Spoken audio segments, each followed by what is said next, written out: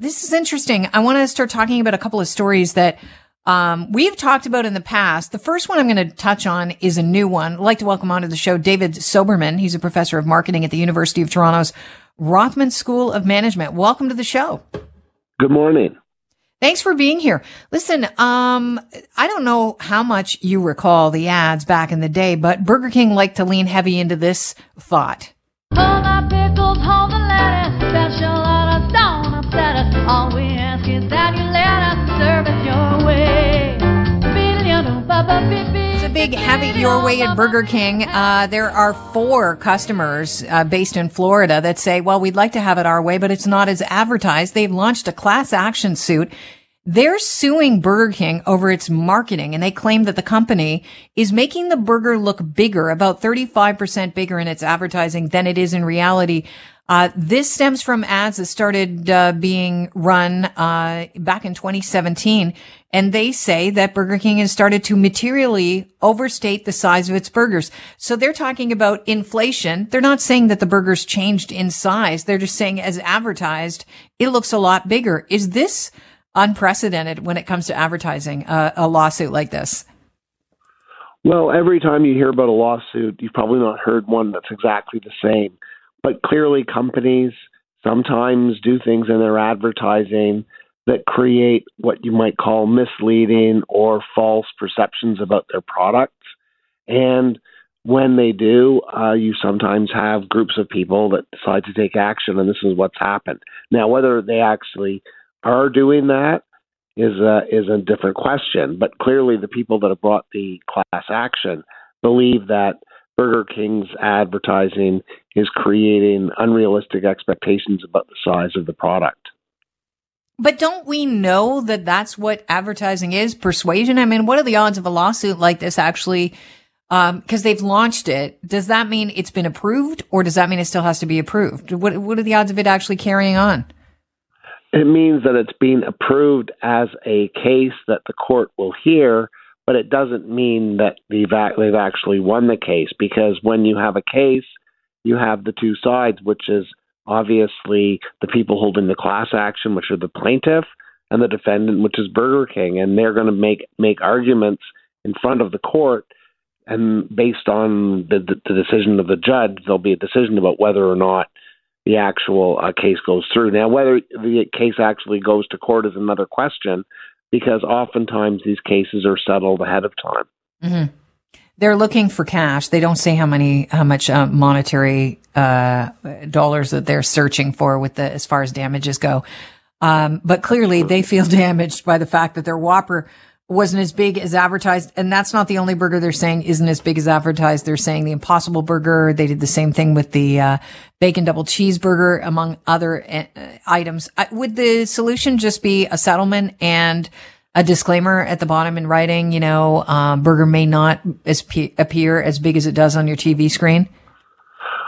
Well, I guess the question is that if you're defending this case, you have to try to decide whether or not there's any legitimacy to this claim. And so probably you're going to try to take a look at how big your burger does appear. You're going to probably do some tests to find out whether people actually get misleading perceptions of your product based on seeing the advertising.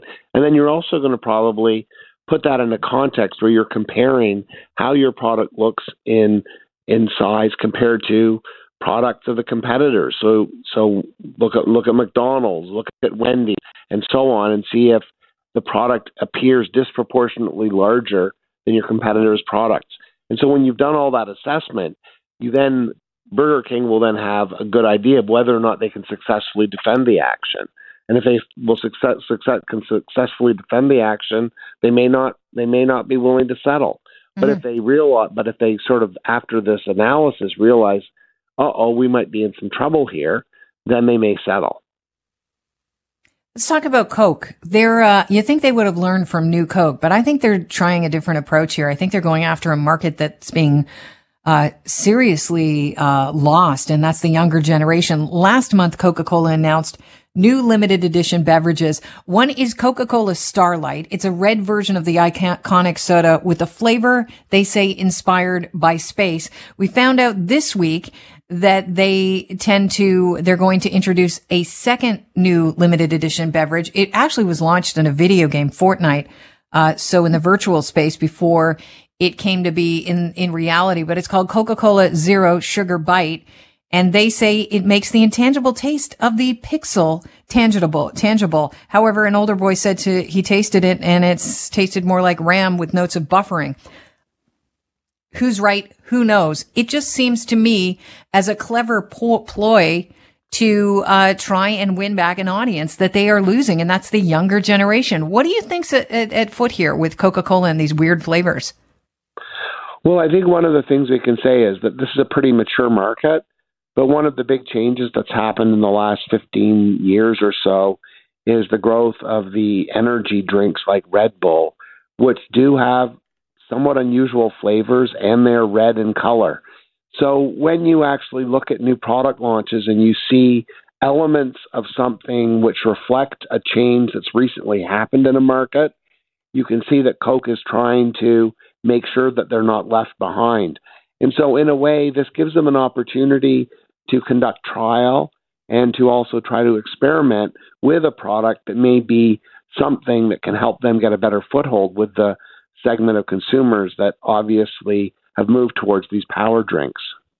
It's interesting, too, because when you launch it as a virtual product in a video game that's as popular as Fortnite, you're pretty much advertising. You're just getting clever about your advertising, aren't you? Absolutely. Well, what they're trying to do is they're trying to move their marketing from a traditional context to sort of a digital context, which is the context that many people in their late teens and early 20s spend their time now, especially video gamers. And the product Byte is being designed precisely as a item within a video game and also a product itself, which allows you to enter another video game. So these are things which, for that particular segment of the population, is very appealing. And assuming that the product delivers and tastes okay, it's something that might work. I just want to clarify this for the audience because you brought up the ability to play another video game. There's going to be a pixelated label on this Coca-Cola Byte that you scan, and then it will allow you to play an augmented reality game. It's just a full circle marketing campaign, and I think it's really clever. Can we talk about Samsung before I have to let you go? Because I know we don't have a lot of time left with you. Samsung has quietly dropped the Z branding from its folding phones. This obviously has a lot to do with the fact that the Russian military is using this as a symbol of support for the war. Can you get into the skinny of just how big of a deal this is? Well, unfortunately, we know how important symbols and associations are when it comes to authoritarian regimes. There's been a lot of discussion in the media about how the Z is really nothing but a metaphor for the swastika. And so if you are marketing a product and absolutely had no interest or forethought about where the letter Z would go in the last couple of months, you now know that there's a problem because the association that people have seen Z all the time, all over Russian tanks and Russian military vehicles, is probably something that you don't want to evoke when you're trying to sell your product. So what Samsung is doing is they're not necessarily trying to say that they support one side or the other. They just don't want the associations of the conflict brought up when people think about their product. So they're trying to act in advance and simply maintain their product as being a product that delivers value as a smartphone. But speaking of value, this has got to be a huge hit to the company because they have to have their marketing plans all worked out. Obviously, they've probably already shot commercials, probably already, got a campaign ready to go with this Z branding phone that they're going to have to rename, I guess.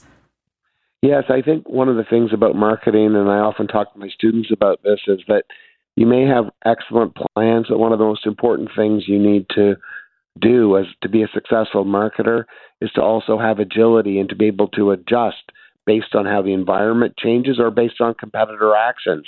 And this one is one where the environment changed. I mean, this is not really a a material change to the smartphone market, but it's a change that certainly has affected the context for marketing, especially in Eastern Europe, where Samsung sells quite a number of these phones. So they're basically taking action in order to make sure that their product and their brand is not affected. Is it going to cost them money? Yes, but that's the nature of marketing. You sometimes have to spend money to make money. Right. And you certainly don't want to get bad publicity, especially anything that's associated with the Russians and the war right now. It's not a good look. It would be hard to shake, and that could sink you. Absolutely. If for example, Russian military started deciding to select the Samsung Z phone as their preferred phone, you'd have a real problem. So you don't want it to go to that far. You're trying to sort of cut this off before it becomes a problem. David, it's been a pleasure having you on the show. I hope we can have you back again. Thank you very much. It was a lovely discussion. Thank you. Have so much. Have a great day. David Soberman is a professor of marketing at the University of Toronto's Rothman School of Management.